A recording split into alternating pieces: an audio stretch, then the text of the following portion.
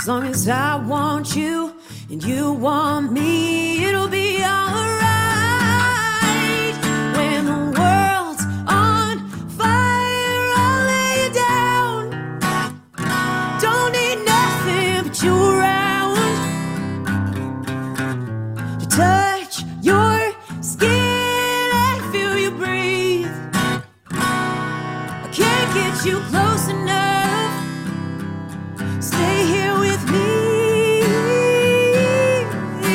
We may not have anything, baby, we're us, and we know what that means. We take what we have, and we're honest with that. Through fire or flood, water or blood. So go on and judge, question us. When the world's on fire, I'll lay you down. Don't need nothing but you around to touch your skin and feel you breathe. I can't get you close enough. Stay here with me. Oh, we may not have anything. We may not have anything. Baby, we're us, and we know what that means. Welcome, Amanda. Thank you for Hey. being here. Thanks for having me. Your song, What That That- Means. Yeah, Yeah, I love that song. thank you. I actually I wrote that in 2020 and had forgotten about it until recently, or until at the beginning of this last year. And so I was like, I go through phases where I go through like I call it like the graveyard of songs in my phone, like voice notes and whatnot. So I went back through and I was like, oh my gosh, I forgot about this song. So decided to put it out. Just felt like the right time. I guess the chorus of like talking about like when the world's on fire, that's just like what everything felt like in 2020. So it was just kind of a therapeutic way to write through some of that stuff. Yeah, I think I read a bio. You're from Southern California originally, Yeah. and you were back there taking care of your grandmother when you wrote that song? Yeah. My, born and raised down there, and my grandma, well, in like Bellflower and Cerritos is where I'm was at, but my grandma is in like Chula Vista National City area, so that's like San Diego basically. Yeah, when COVID hit, when before anybody really knew what that was going to be like or the extent of how much the lockdown was going to go, I think I was doing a little job here in Kansas City at the time, and it was like everybody was starting to freak out because we were like, oh, we're only 11 days behind Italy and they just shut down everything. And like California was kind of, along with New York, everybody was kind of, locking things down pretty hard, pretty fast. So we thought that they were not going to let like anybody cross into the state at all at one point. So my grandma she had like 4 different caretakers coming in and out to take care of her. So it was like, well, that's not possible because it's just too much exposure. And then I was just lucky enough to have the type of job that I could, take the time and go be with her. And so, it was tough. It was a lot. But it was like the sweetest time as well. But it was very lonely. It was hard. It was like 6 months straight of literally just she and I, because we were trying to minimize as much exposure as possible. So it was, right at the very beginning of everything, and nobody knew what was going on. And it was intense, but I definitely wrote a lot of music, which is good. Oh, that's good to have the time to do that. That's always nice. So were you guys always close, or did you get closer during that time? Did she have any stories to tell you, or was she kind of incapacitated? No, she did. She has Alzheimer's, and so it was definitely a different type of road. But yeah, we've been super close my whole life. She's like my favorite person in the world. So it was an easy decision. It was a like easy yes for me to go down there. But it just ended up being really challenging, but it was like the sweetest time because we just had, you know, so much time, just she and I together. And it was like, yeah, it was sweet even in the midst of all of it. But I would sit and listen, like turn on my voice memos. Like we would have to sit and have dinner together. And then I would just like ask her questions and listen to her tell us stories and ask her about my grandpa, because I never met my grandpa Bruce. And she always would go back and, you know, tell stories. She would get, you know, more lucid talking about things from, you know, the way back. So it was cool. And I played a few live stream shows, but then that ended up being a little bit too intense because it was just a lot. And then one time I played and her hearing aids were turned up too loud. And then she didn't want to interrupt me and she didn't tell me until afterwards. And I was like, oh no, I can never do this again. So I was like, no more live streaming until I get back. I'm just taking it full. So, but yeah, she's such a sweetheart and has always been somebody in my life that, yeah, she's like the person to me that has just never questioned me. And not in a way of like discipline or something like that, but I mean, just like the coreness of like who I am, you know, like growing up very evangelical and like my whole family is still, you know, very much in that mindset, which is, you know, beautiful for them, to each their own for sure. But I just don't necessarily haven't subscribed to that belief set in a very long time. I like had a lot of church trauma with your, you know, more typical Western evangelical church settings. And so, and they all know that, you know, and so coming out for me was like a really big process with that. And it was, you know, hard for my family and, you know, stuff. And my mom and I actually kind of like severed ties for a while when that kind of fully happened. It's a very, very long story. But when that finally came to fruition of where I, you know, said I'm not, yeah, because I did like conversion therapy and was in like a lot of like really intense programming stuff to like, you know, try to change that from my life. And so when it finally was a thing of like, hey, I'm not trying to like fix this anymore. Like, this isn't the thing that I'm like revolving my entire relationship with around God over curing me of now. You know what I mean? It's like now I'm just Amanda, and like this has to do with a part of who I am. It's not who I am, but it is also who I am. And so it's like, and that's okay, like to finally letting that happen. And then so that there was a rift between my mom and I for a couple of years. It was pretty intense. And so with my whole family, it kind of ended up being a little bit like that. But my grandma, you know, I always talked to her and we never really talked about it. It was like she knew that my mom took that place, and she had her, I guess she had told my mom that, you know, later on I found out, you know, that she told me, she was like, I would tell your mom I don't agree with her not talking to you, you know, but I didn't hear that at the time. You know, my grandma was kind of just letting us have our own business, I think. But yeah, and my grandma and I never even really had that conversation. There was just one time we were on the phone together and I was with an ex-partner at the time. She just, I don't even remember exactly what we were talking about, but we were talking about Lisa, my partner at the time. And then, you know, I think she could just tell by the way that I was talking about her and like our life together. I think that she could just tell that I was happy. And so she just kind of stopped me.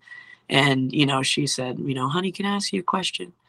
And then it was like, you know, when you like feel the air kind of like suck out of the room, or like, you're like, oh shit, this feels important, you know, like for all of a sudden, I don't know why I felt that, but I was just like, yeah, grandma, you know. And she just kind of paused and all she said was, are you happy? And I just like knew, that was, I said, yeah, grandma, I am. Yeah, I really am. And she was like, that's all I've ever wanted for you. That's all I ever want. And then we just like carried on, you know, and then it was like the like energy swell of it was so intense. And then it was like the energy passed, and then we were just like, okay, went on about, you know, everything else. It was like never a thing. I haven't been the most responsible person my whole life. I'll definitely say that. And I won't blame it on the musician archetype, even though that's easy to do. But, you know, she was one person that never made me feel like I was always failing.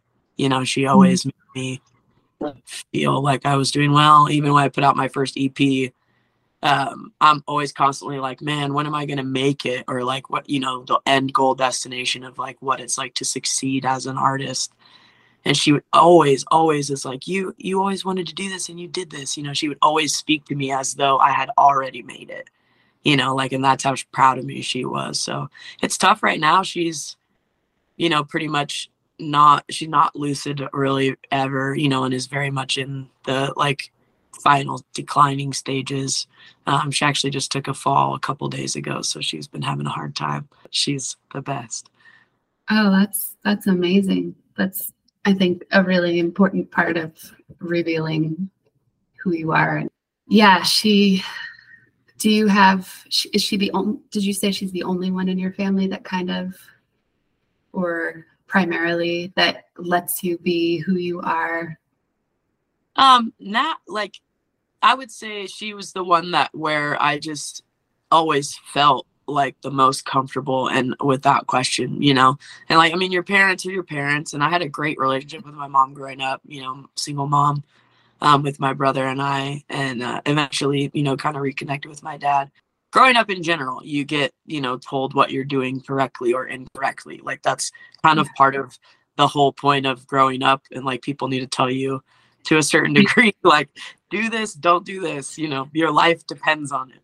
It's interesting growing up in you know, in religious settings, how much you're like, I'm good or I'm bad, like, doesn't just revolve around like your parents being upset that you did something or whatever. It's like there's also that extra level to the goodness or badness. Like I'm like a hell or no hell type of level too, you know, which is, it's so wild thinking about it now as an adult. It's like literally it's just kids walking around with like PTSD thinking about going to hell or not by doing something as like a 4-year-old that is like against the rules. Yeah, so just having those aspects, and you know, I got in trouble a lot or just different things. I was just always adventurous and like wanted to do stuff and, you know, break the rules and push the edges, or at least find them, you know. Yeah, I remember not being really scared of anything until I got older, which is so interesting. But she just always was that person for me. And it's interesting because I know in every family, it's like, even with my mom or not, like that's her mom. So she will never see her the way that I've seen her. You know what I mean? Because she's seen her as her mom. Right. And so it's like, she's like, oh, you know, there's that aspect of, oh, well, the grandkids always get the, you know, the best of everything. Yeah. And you don't ever see them really, you know, give out all their shadows and whatever, you know, because and I was the baby of the family. So there were 5 of us cousins, and I was the youngest of all of us. And then my brother was older than me. So it was like, we didn't have a huge family by any means, but I was the baby. I think it's good to a certain extent for everybody to have at least one person in their life that they know, like, just sees no wrong in them. Yeah. You know, like, even when you are wrong, like that type of like, she was the most of any, and I'll say this too, like, she was definitely a believer and is somebody in my life who has actually like shown me Christ, like consistently. Oh, okay. Yeah. Like that is a big deal, especially, you know, when there's been a lot of times where I get so reprimanded or like treated poorly in the name of like, you know, me not living this, you know, Christian lifestyle. So it's just ironic, but times that like the person who just gave me the most freedom and then like showed me the most love, like that has like pointed me most directly towards that source of love, you know. So it does a lot. Absolutely. Yeah, I grew up Jehovah's Witness. So similar. They don't believe in heaven and hell, but but I understand that feeling of I'm supposed to have this relationship with God, and I felt that I did. And I felt that he was some white guy in the sky judging me and disappointed in me all the time. It gave a sense of total unworthiness. And I think that because my mother didn't grow up like that, her mom was also one of my favorite people, my grandma. Also one that would just let me be free and not judgment. So I would go and spend summers with her and not have to go to church and not have to read the Bible. And all she wanted me to do was like make my bed and be, kind, respectful. I don't think my parents understood that they didn't grow up with religion, but they raised us with religion. I have 5 siblings, and I'm also the youngest. Yeah. And they just didn't get the level of brainwashing that happens to a child, because children are basically in a state of hypnosis up to age 7. So they take everything literally. So when God is mad at you, you think that you're a bad person and like you're not worthy of life. I'm not raising my kids religious, probably for that very reason. Have them still have a relationship with God where they feel like there's someone to rely on other than me because I'm imperfect. As parents, we screw up all the time. I screw up my kids. I just got to have them first. Yeah, well, they'll believe me. They'll push all the buttons. It's so crazy. You think, I raised a lot of my nieces and nephews, at least partially, like nannied for them for a little bit of time. And it was so easy. I was like, yeah, no, they listen to me. I got this. I thought when I had kids, it would be like that.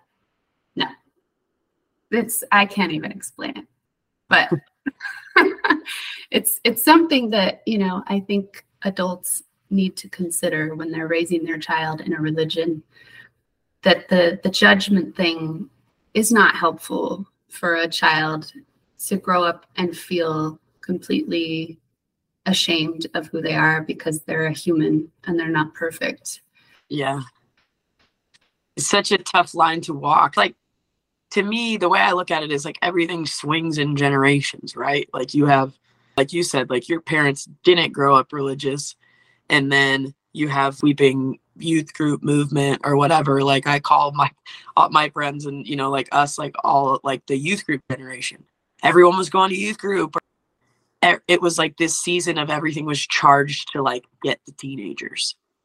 Like even in like the ministries that I was a part of, I was like a national spokesperson as an 18-year-old for this humongous ministry where we were going around like praying me for like PR and all this stuff. I was on CNN and Fox and all this stuff doing interviews to like promote this ministry that was like 25,000 people at an event, kids, that you're like, the whole thing is like, it's geared with like concerts and speakers and stuff, and like, which is cool. It's like a summit that you go to. But it's just, it felt like such a time of where things were, all the vibe was like, get the kids, like get the teenagers. We're, on the front lines of this battle, and like, there's such a war mentality in it. And I believe in spiritual battle 100%. I really do. Like, so I get that aspect of like, and light versus dark, and like there is warring in a realm that none of us truly understand. I really believe that. So I get it from that aspect, but there was just this thing of like, we got to build soldiers. We got to build soldiers to like go out and evangelize and force this specific thought process on everybody in the world and all of these things. Nothing else mattered. Don't go to college. Don't go on mission trips. Go to these pay us to come tell you how to like fix yourself to be holy in the eyes of God, when truly you're just taking a lot of broken teenagers that want to be a part of something, that nothing is truly inherently wrong with them. You're playing on all their insecurities and traumas and brokenness and war that into their sense of connection to God in all things. I don't think there's a higher offense, truly. I agree. I mean, I would see that. I see that as blasphemy, right? Because like you're teaching these kids love and belonging and acceptance. But like you said, your grandmother showed you what Christ is like by having unconditional love and acceptance. And when you're training teenagers or anybody to be a soldier for this message of love, soldiers don't bring messages of love. No. Yeah. Yeah, really. It's confusing. Yeah. The whole aspect even of like, it's just love. Everything's all love. You know, like it sounds so hippie wooey. And even the worst nightmare of me before, you know, would be like me talking about that of like, that's the only thing that matters, you know, but truly it is. Yeah. You know, like, love is the ultimate everything. It seems like it gets distorted by businesses because religions, although they're nonprofit organizations, they are still a business. Just because you're a nonprofit doesn't mean you don't make profit. It just means you don't get taxed on it. So it has that business mentality where we get all of our members to become our marketing team. The more members we get, just like any pyramid scheme, the more money that comes in. So when you have hierarchies and things like that, the love gets lost and diluted and the profit comes first. And to keep an organization, you know, decentralized to the degree that the message of love isn't lost is, I don't think most people have figured it out. Yeah, truly. That, yeah. I don't know what that looks like either yet. Yeah, I don't think we've seen it yet much. I don't know. Like right now in Fit for Service, it feels like that, you know. Yeah, for sure. I see people getting a little scared and feeling like no, and putting people on pedestals. I think that's where we go wrong, when we start putting people on pedestals and seeing only the upside and not the downside, because every human has both. You infatuate with the coaches or the leaders, and then you make them gods instead of realizing they're human. And it's awesome if they make a mistake, because that shows us that we're all human. Yeah, I think that's it's so it almost feels like, oh, should I talk about this or not? But I've talked about it like so much, like with my roommates in Montana and stuff too. Even being in Fit for Service was like there were a lot of triggers about it for me, just because of my past legitimate, like very intense settings. I was like, I don't know, can I do this again? You know, can I like be in an, you know, but it's not, there's so many things about it that are not that environment. So it's like, it's way easier for me to be involved in it. But the thing that you just said is like realizing and remembering that literally everyone is just someone. Everybody is just somebody that is doing everything that they feel like is right for them to figure out all the things they need to figure out, you know?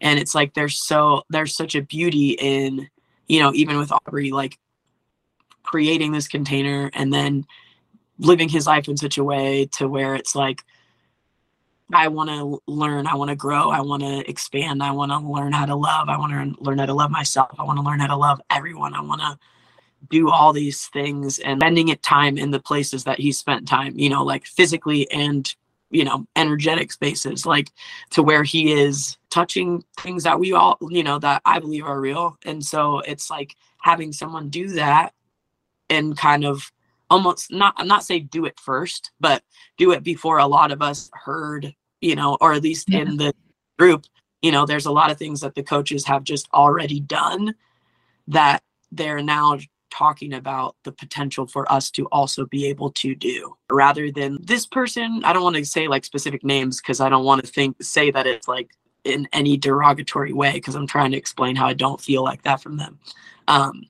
But any of the coaches are not like, it's not this thing of, or I'll say Kyle, because That's what Kyle does. But like, not like Kyle has got this otherworldly, like specialized human being that is unlike all of us.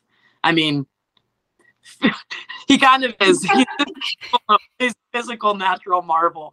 But Yeah. you know, like there are so many aspects about Kyle being other than like, but still, I just mean in like spiritual capacity or anything like that. Like we all have capacity for things, you know, that is, we're looking at people who have just done it first and they've committed their lives to continuing to want to make their whole lives revolve around knowing more. You're looking at people who have done it first and said, you can also do this. Like you can do anything, you know, like you know, I can decide to, you know, move to Romania tomorrow and try and learn how to become a farmer from somebody. And like, I literally could do that.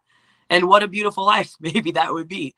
We can do anything. And especially when it comes to like spiritual capacity, diving into source, it's just what, you know, truly whatever floats your boat. And it's somebody showing you this boat bears a lot of fruit in my life and it casts a lot of light around me. And I get this response. It's like a very Jesus way of living, even, you know what I mean? Follow me, let me be the lighthouse, you know what I mean? Like that, if you want people to live a certain way, like show them how, like, and you really believe it, then do you live that way? Like show them by how you live, like show them by your fruits. All of us have leaders and mentors and people that we look up to. I hope so. That's how you learn, grow. Lord, I hope that we all do. And so the thing that where anybody ever gets wrong is like putting people in a place where they are no longer people and forget that we are all that. And we're looking at people who are telling where they've already been. Right.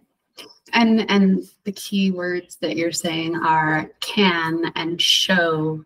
There's no should. We're not being told we should do anything, or they won't even recommend that anybody do plant medicine, for example, but they've all done it and they believe in it. But I think that's the beautiful thing about it. And you said the Christ-like way is just to teach a man how to fish instead of giving him a fish. And teaching is a way to fish. You can, you know what I mean? Like you can use pole, or you can, you can use this string, or you can, reach in and grab that bitch with your hand. Whatever. And I think we get too caught up sometimes too on like, so-and-so said this is the way they did it, so then I have to do it that way. Otherwise, I'm not going to get to the source. That is the thing that messed me up for the longest time. I only have to show up as me. That's the only way it's going to work. And I have to listen to, my own downloads and get my own codes for my own, like nobody on the planet is ever going to walk the same life as me, nor have they ever.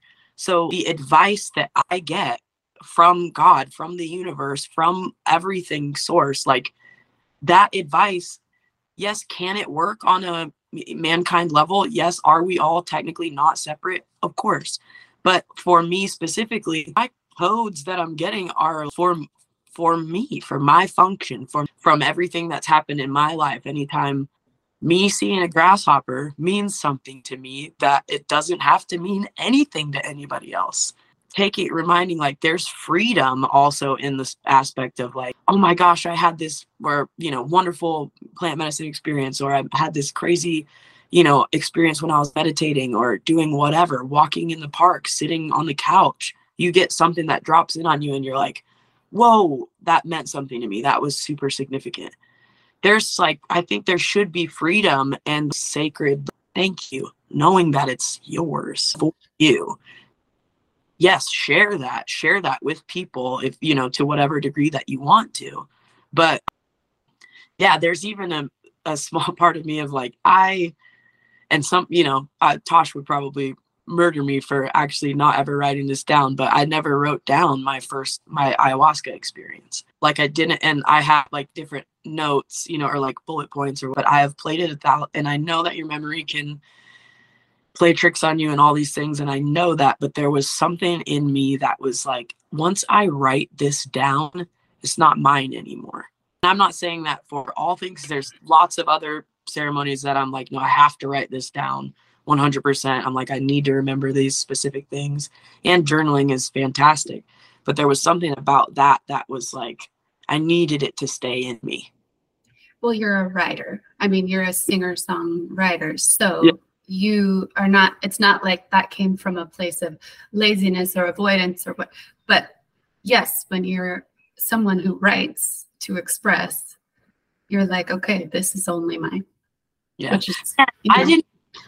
That's so brilliant for you to put it together like that. I literally didn't even think of it that way before. Like, I'm so used to, as a songwriter or writer in general, that's what I do. I take the whatever I'm working through, and that's how I get it out of me, is to write, to out and sing it out.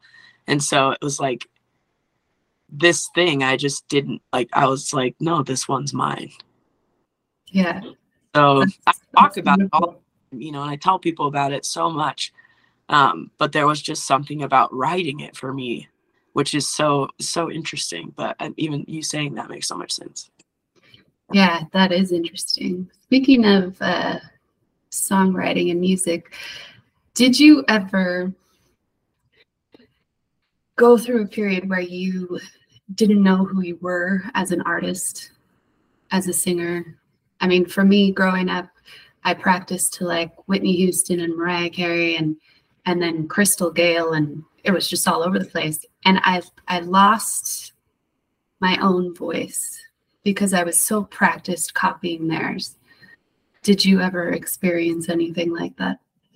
Absolutely. That is so profound to me of what you just said, of like, you lost your voice because you were just copying theirs.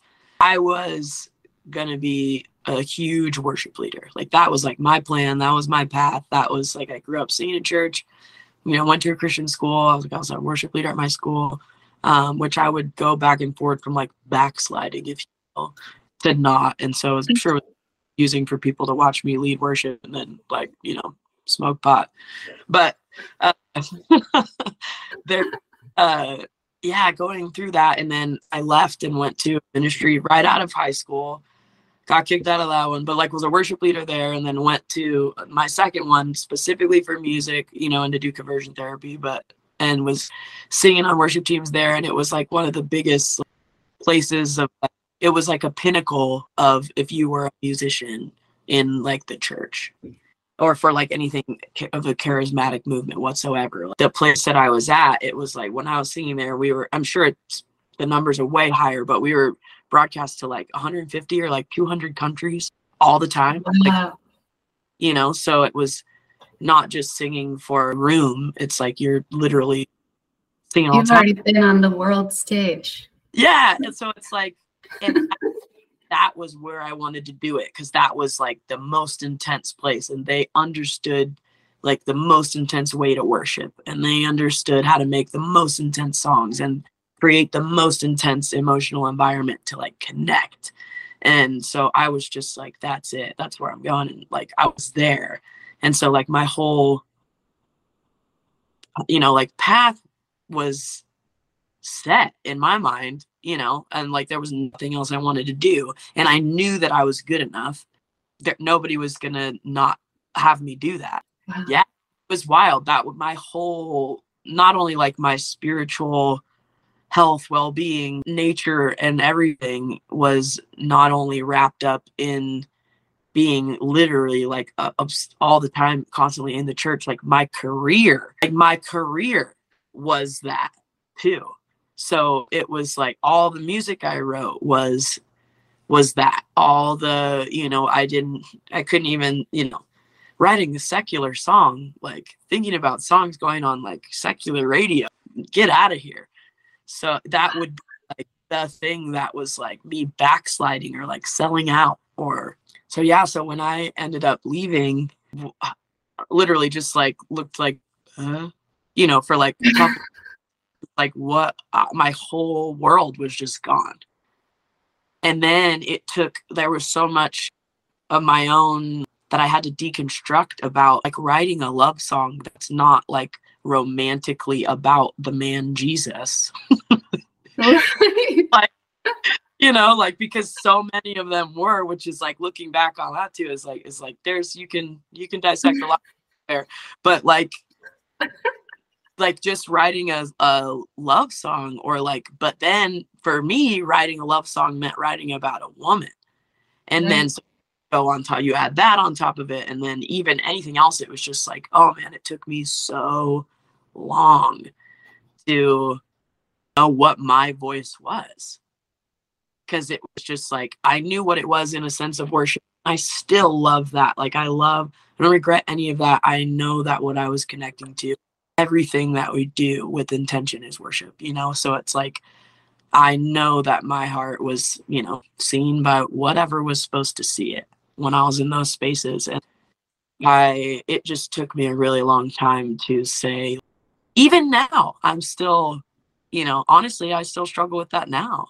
Like, even to the point of, you know, where this past year, I was talking about like just rebranding and like changing my name, make this character, you know, because character can say whatever she wants, you know, like, which is great. And I love that about art. You know, I love that aspect of music, and I get to do that in different parts of my job, but I'm still trying to find out my voice, you know, and like, even in the songs that I write now, I have my like, you know, country, bluesy, or like Americana stuff. Like what that means is like, it's a love song. It's a, you know,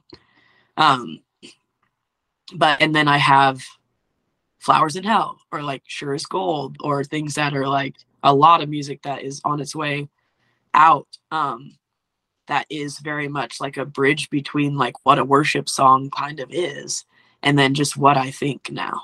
They're very spiritual. They're very, you're probably not going to hear this on the radio, you know, or like it's very much, I think, kind of I think it's for everybody, but I get the aspect that everybody's not going to fall in love with that type of music. So I keep going back and forth between trying to make hits, you know, like make trend, make the viral clip and whatever, and like, and just fun. Like I love country music. I love it. I play so much cover music, like my day-to-day job, and I'm obsessed with it. I love it. So I love to make music that like that, and I love to sing it. I love it. It makes me happy. But there's like this duality of like the other music that I write that is like digging out all of this stuff that we've been talking about, and also trying to give hope and trying to just be, you know, talk about love and talk about the light that's in the world. And sometimes I'm like, well, which brand do I pick? Am I super, you know, like, so like, I know that I can do both and all things, but it's just like still trying, you know, I think we all are always trying to find our voice, and how our voice changes, you know, we're like constantly going through puberty. That's true. That's true. So, but I am very much more confident and know what, like, the things that I have to say, you know, in like the know me that, but those things also can change. Like I'm open to changing. Like that's the whole concept of Sure as Gold is like the first thing that I wrote after I did ayahuasca. And it was just the getting out the concept of, I was so absolutely dead set my spiritual health, and I was going to heaven, and nobody was going to tell me that I was doing it wrong, and I was living holy, and I was doing everything possible to, you know, not have same-sex attraction. And I was sure as gold on like what I thought and what I believed and everything. Like you couldn't change my mind. And my whole fucking world fell apart. Mm-hmm. And so I am like demanded of myself that I will never be locked into a worldview or a thought process so heavily that I can never question my own self. Like that I can never look at this and see a flaw, or not brush it off of like, well, because I've been so trained to like groomed, honestly, to just to see things that I feel. I'm like, I feel that's kind of weird, right? Is that weird? But since everyone else is like, no, it's not weird, and it's so and so doing it, you know, it's like the leader of the church doing it, or like they're saying it, even though it's like, they probably meant this, so just whatever. That's all just forces you not to trust yourself. And I've spent over a decade trying to learn how to trust myself again. So with that, I need to know that I have the capacity to latch onto we all do. We have the capacity to latch onto things and get so wrapped up in, I mean, look at politics these days. Religion, you can get so gung-ho on an idea that consumes you, and you could be wrong, of like, damn, it's Tuesday and I could be wrong today, like about it. So it's just, all of those things help try to keep me in perspective. I have this thing that I say to myself all the time is, if I have a really, really strong opinion about something, it means I only have about 50% of the information. So more defensive we tend to be, like, is usually we don't have all the information, or we're trying to convince ourselves of that we're panicking that we might actually be wrong. That, like, being so defensive about a position or about a person or a organization, anything in any way, is so intense. But finding out we're wrong is some of the most freeing experiences I've ever had. It's funny because your explanation of how you saw your life going, that identity as the singer, but the church singer, I think if I had grown up in a religion where we had music as a major part of the church and I went that route, my family would have been like, yeah, you should sing, because that would have been something that I could have done. But because that wasn't an avenue, they didn't want me going into commercial music where I would be a drug using whore, basically, is what they would have seen. So that's really interesting.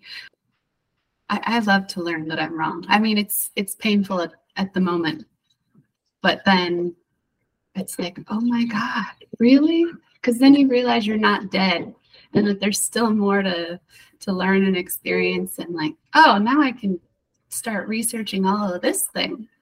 I find when I'm writing songs that I'm always like, I don't like my own sound. I'm like, oh, it's always got to be such a downer. Like, why is everything I write such a downer? Like, I have people, when I post poetry and stuff on Instagram, like friends that they think I'm depressed. And I'm like, I'm not depressed. I'm right. That was the past. I'm just writing about it now from a new perspective. But like, they're like, I'm here for you. I'm like, I'm okay. Really eloquent words here. Yeah.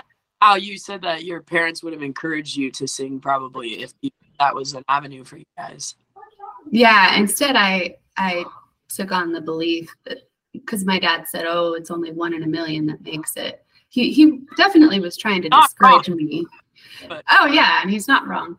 But I as a child took that to mean I'm not good enough. He's saying I'm not good enough.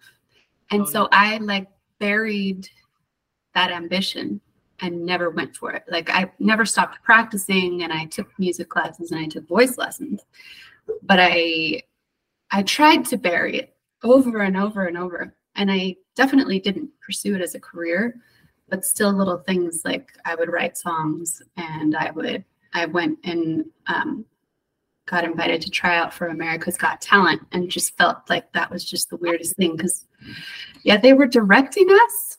I'm like, the invites for those shows, you gotta get the invites. Don't stand in the cattle call. No one's supposed to know. But yeah, so they were like directing us. I thought it was really weird. But the things kept coming up. So now I'm back to music. It's like, it's not going anywhere. Stop trying to abandon it. Stop trying to change your voice and change your... I just wonder if that's the case for all artists, if they kind of go through these deaths and rebirths constantly, and these... Absolutely. And it's absolutely. And you have to constantly die and be reborn to make art. The beauty comes in the death, you know what I mean? Like, but then you have to figure out how to show people the beauty by making it come to life again. You know, there's beauty in it, in like the breaking down and like seeing raw. Not that all art has to be dark and, you know, like what you're talking about, sad, but like what is, there's like beauty in finding those places that some people don't have the capacity for, you know, and so, or don't let themselves understand have capacity for. It's brave. It takes courage to do that. It takes courage to make art, because any art that matters has to be raw, vulnerable. It takes courage to do that. And it takes courage to say, like, I mean, the comment you made about, you know, your dad saying only 1 in a million. It's like, oh, I wish parents everywhere would stop saying things like that. Because like, I remember I was trying out for something, and it was like, you know, I had the same type of thing. I was in high school and I was trying out, or wanted to try out for this thing. And my stepdad was like, said the same thing, like, oh, 1 in a million, like 1 in a million people, you know, can't do that or whatever. All I heard was, I'm not 1 in a million. Like, you're saying 1 in a million could, you know, they pick 1 or like 2 people out of thousands of how many people. And I'm like, yeah. And that could be me. Right. Like, that could be, you know what I mean? Like, I could be the they pick, man. I'm cool. You know, I'm good at this. That could be me. I was told in that moment that I'm not the 1 in a million then. Exactly. You know, and like that is, that's heavy when you look at it from that way. And so it's like so many art, like all artists here pretty much their whole lives, unless they're dropped in some type of heavenly thing that just like supports them to the maximum, which is, there are families like that, which is crazy to me, but I'm so happy they exist. Right. You know, but without that you hear that your whole life. Even now, you know, I'm 36, I'm in my late 30s, and I'm still, you know, when it comes to like my friend group or, you know, anybody like around, it's like there's kind of this thing, like I have a lot of successful friends, and it's like I feel that lack of like, you know, financial wherewithal, or, you know, even yeah, just so many things like that, or like where they're at and then where I'm at. It's like the disconnect still feels so far, and it's like I'm just the, you know, starving artist over here, you know, like still trying to make it work. And like I think there is some element, not a lot, I don't feel it a lot, but I feel it sometimes, to where I feel like, how long are you gonna do this? Are you still gonna keep, like, are you still doing this? You can come, you know, just come work for me. Like, come do this, come over here. And I like have opportunities up all the time. And it's hard not to be like, okay, yeah, that's great. I'm so grateful I could do that. And then just make money doing that. And then just play my guitar for fun, or like just write music for fun. But like, I can't. Then when I find myself in positions like that, like I end up going to the hospital because I have a panic attack. You know, it's like, it's just, you know, so they're just, and that was my own thing to work out years ago. But it's like that aspect of, I don't know what else to do, you know? Well, that, you know, if you were to accept that, that would be a whole different kind of death. I mean, that's the problem with the way we define success, is that, you know, you talk about your friends that are successful.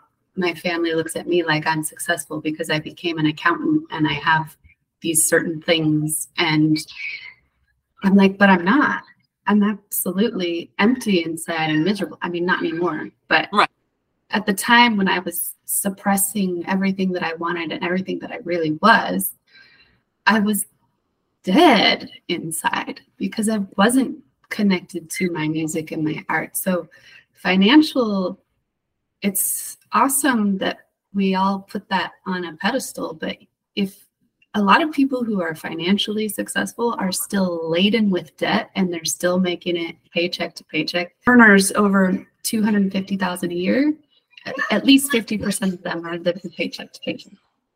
So they're not really any better than us.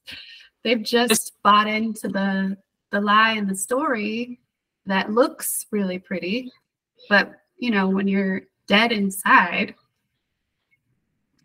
what's the point? Yeah, for sure. Health insurance, I will say that. Health Right. insurance is good. I do have health insurance right now. Not the greatest, but in my current situation with my leg and like 6 fractures, I'm like, oh man, having to Oh my have goodness. at my discretion would be awesome right now. But no, but you're so right. And I have some beautiful friends that are very vocal with telling me how proud they are of me, you know, and like that are just like, you do what everybody wants to do. You know, Right. we're just too scared to do it, you know? And like, when I look at that, I'm just like, it reminds me of like, I am so grateful to be brave in that aspect and to be like brave enough that I just haven't quit. I just got no quit in me when it comes to it. So it's like, just keep going and keep going on the grind. It's a good reminder of what is success, you know? Yeah, we're at the hour, but I do have one more question. It's maybe 2 parts. When you came out, were you still deeply in the church? And then you talked about conversion therapy, 2 things that I don't know much about. Yeah. Yeah. So I guess the first time, coming out was more of like a realization of like, oh no, I have this sin. Telling my mom or telling people was like, they were telling me that it was like this unhealthy codependency that like turned physical because our friendship was so messed up. And so from that, I internalized that as just another way of me being wrong. I can't even have a friendship, because then now that just means I'm going to have too like unhealthy of a friendship and just make out with my friends. Like, what are you talking about? You know? So, and I know that codependency is a real thing, so I'm not knocking that. And I think, you know, I've had my own struggles with codependency. I think everybody does, but I don't know, maybe not. So from that, it was like, oh, okay, we separated. Like you know, I was already kicked out. And so they separated us, which still were like dictating whether or not I could talk to this girl who like I ended up having this relationship with. And we didn't even like kiss. We didn't have anything formal like actually happen. It was just, I just felt so guilty and knew that we were going against the honor code that we had signed.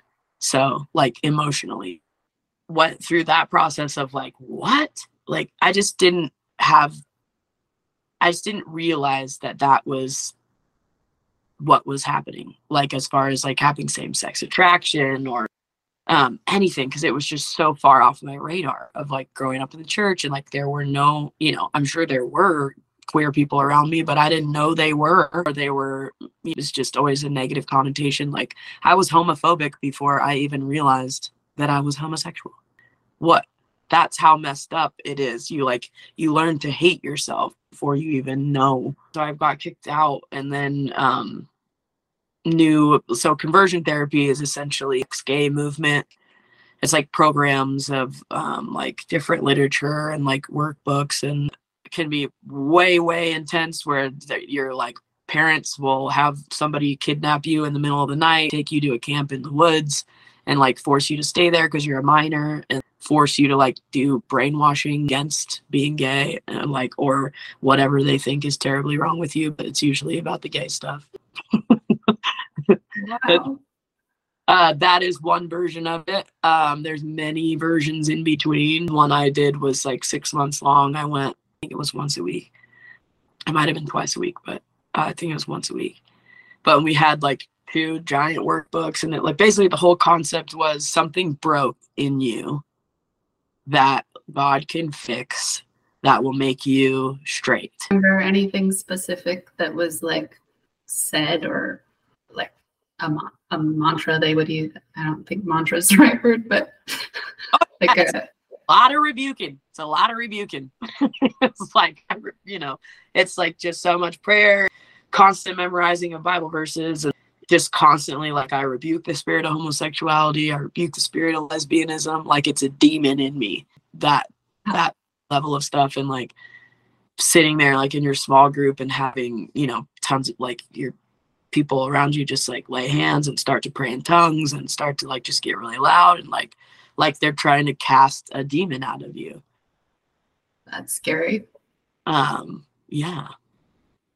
It's a pretty wild time. But so did that go through like father wounds and mother wounds and all the traumas of your past, and have you been abused? Have you not been abused? Have the, you know, as you name it, to go back and work through anything that could have possibly happened. It's just a total breakdown of trying to find it. Oh, that was it. That was the moment that messed you up. And so, like but that's just trauma. Like that's trauma. Do I believe in going back through and like working through your life and finding the puzzle pieces that make you who you are and healing wounds? Obviously. And I've spent my life, my whole adult life doing that. But not in the way of like trying to go and say like, oh, this one specific thing was like the end all be all that like ruined you and made this terrible thing.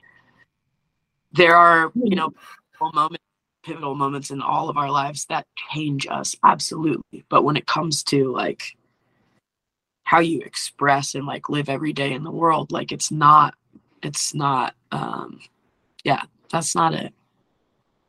That's a really important point to make, because there are, even in spirituality, people are doing this work because they think they're broken and they need fixing. So to go into it with that attitude, what's the thing? What's that one thing? I know I'm going to get to it. I know I'm going to uncover it. That thing that broke me. Like, oh, I do it all the time. I have this behavior that I don't like, this icky thing that I keep doing. So I want to dig in and find out what's the thing that happened so that I can fix this. And it's like, what if you never and your whole like, if we spent, that's one thing that I'm trying to keep in perspective even now in my own, like the way that I'm on a healing journey totally differently now. We can't look at ourselves from the lens of how fucked up we are, to where your whole relationship with spirit, your whole existence is just about like fixing it, everything, and like trying to be what, like how this person is, trying to be like this. The whole process of like a spiritual journey is like learning how to just be yourself and then just like slowly walk back home. Yeah. My whole relationship with God, all it revolved around was how to not be gay. How sad. Yeah. Sad is that. For so long, that was the only way that I could stand right and pure and holy before the Lord. And I mean, like there was no, like it was just constant. Not to say that there aren't aspects of ourselves that we all want to better or change or enlighten. Like, great, but like there are some things that are like, just because somebody says that this is broken about you, like, doesn't mean that that's true. Also, like spending your life trying to fix yourself negates any potential beauty to be seen by you or anyone else from you. If you're constantly just like trying to fix your brokenness, then like how are you living? You're walking around in the world every single day as like your mantra is, I'm broken. Right. You know, I need to fix this. I need to fix this. Like, but what about the shit you don't need to fix? Like, what about so many things? It's just like a gratitude practice in all of its simplest form. And it's not just like typical evangelical church setting or whatever you think, like any kind of religious setting. It's like we are in any spiritual setting, any type of new age thing, anything. We're not removed from it just because we're not inside of a church. We're not removed from that thought process of unhealthy fixery.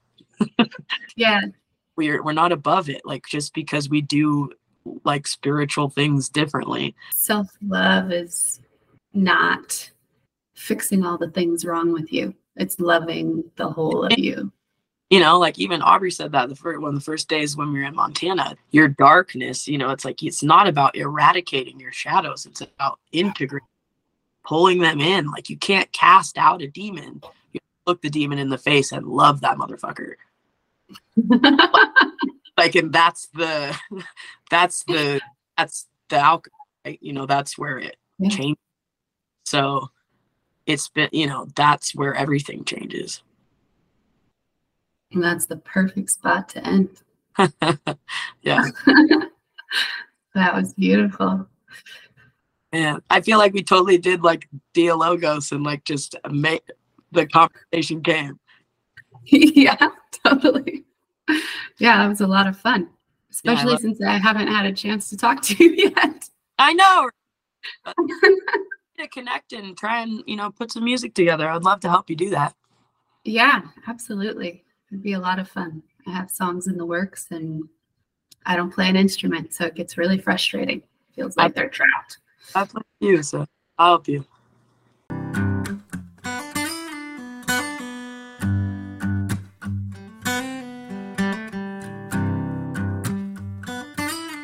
We've got a sink full of dishes and an overgrown yard.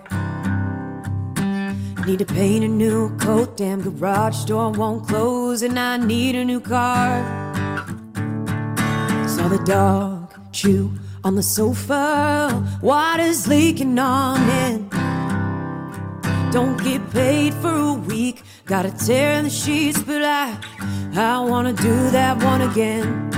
When the world's on fire, I'll lay you down. Don't need nothing but you around to touch your skin and feel you breathe.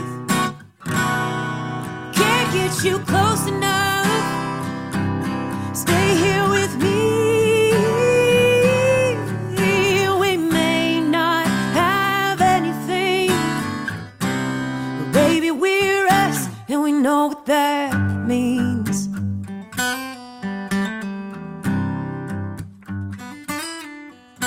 Let it all burn around us, not a care inside. As long as I want you and you want me, it'll be alright. When the world's on fire, I'll lay you down. Don't need nothing but you around to touch your skin and feel you breathe. I can't get you close enough. Stay here with me. We may not have anything, baby, we're us, and we know what that means. We take what we have, and we're honest with that. Through fire or flood, water or blood, so go on and judge, question us. When the world's on fire, I'll lay you down. Don't need nothing but you around to touch your skin and feel you breathe. I can't get you close enough. Stay here with me. Oh, we may not have anything. We may not have anything. Baby, we're us, and we know what that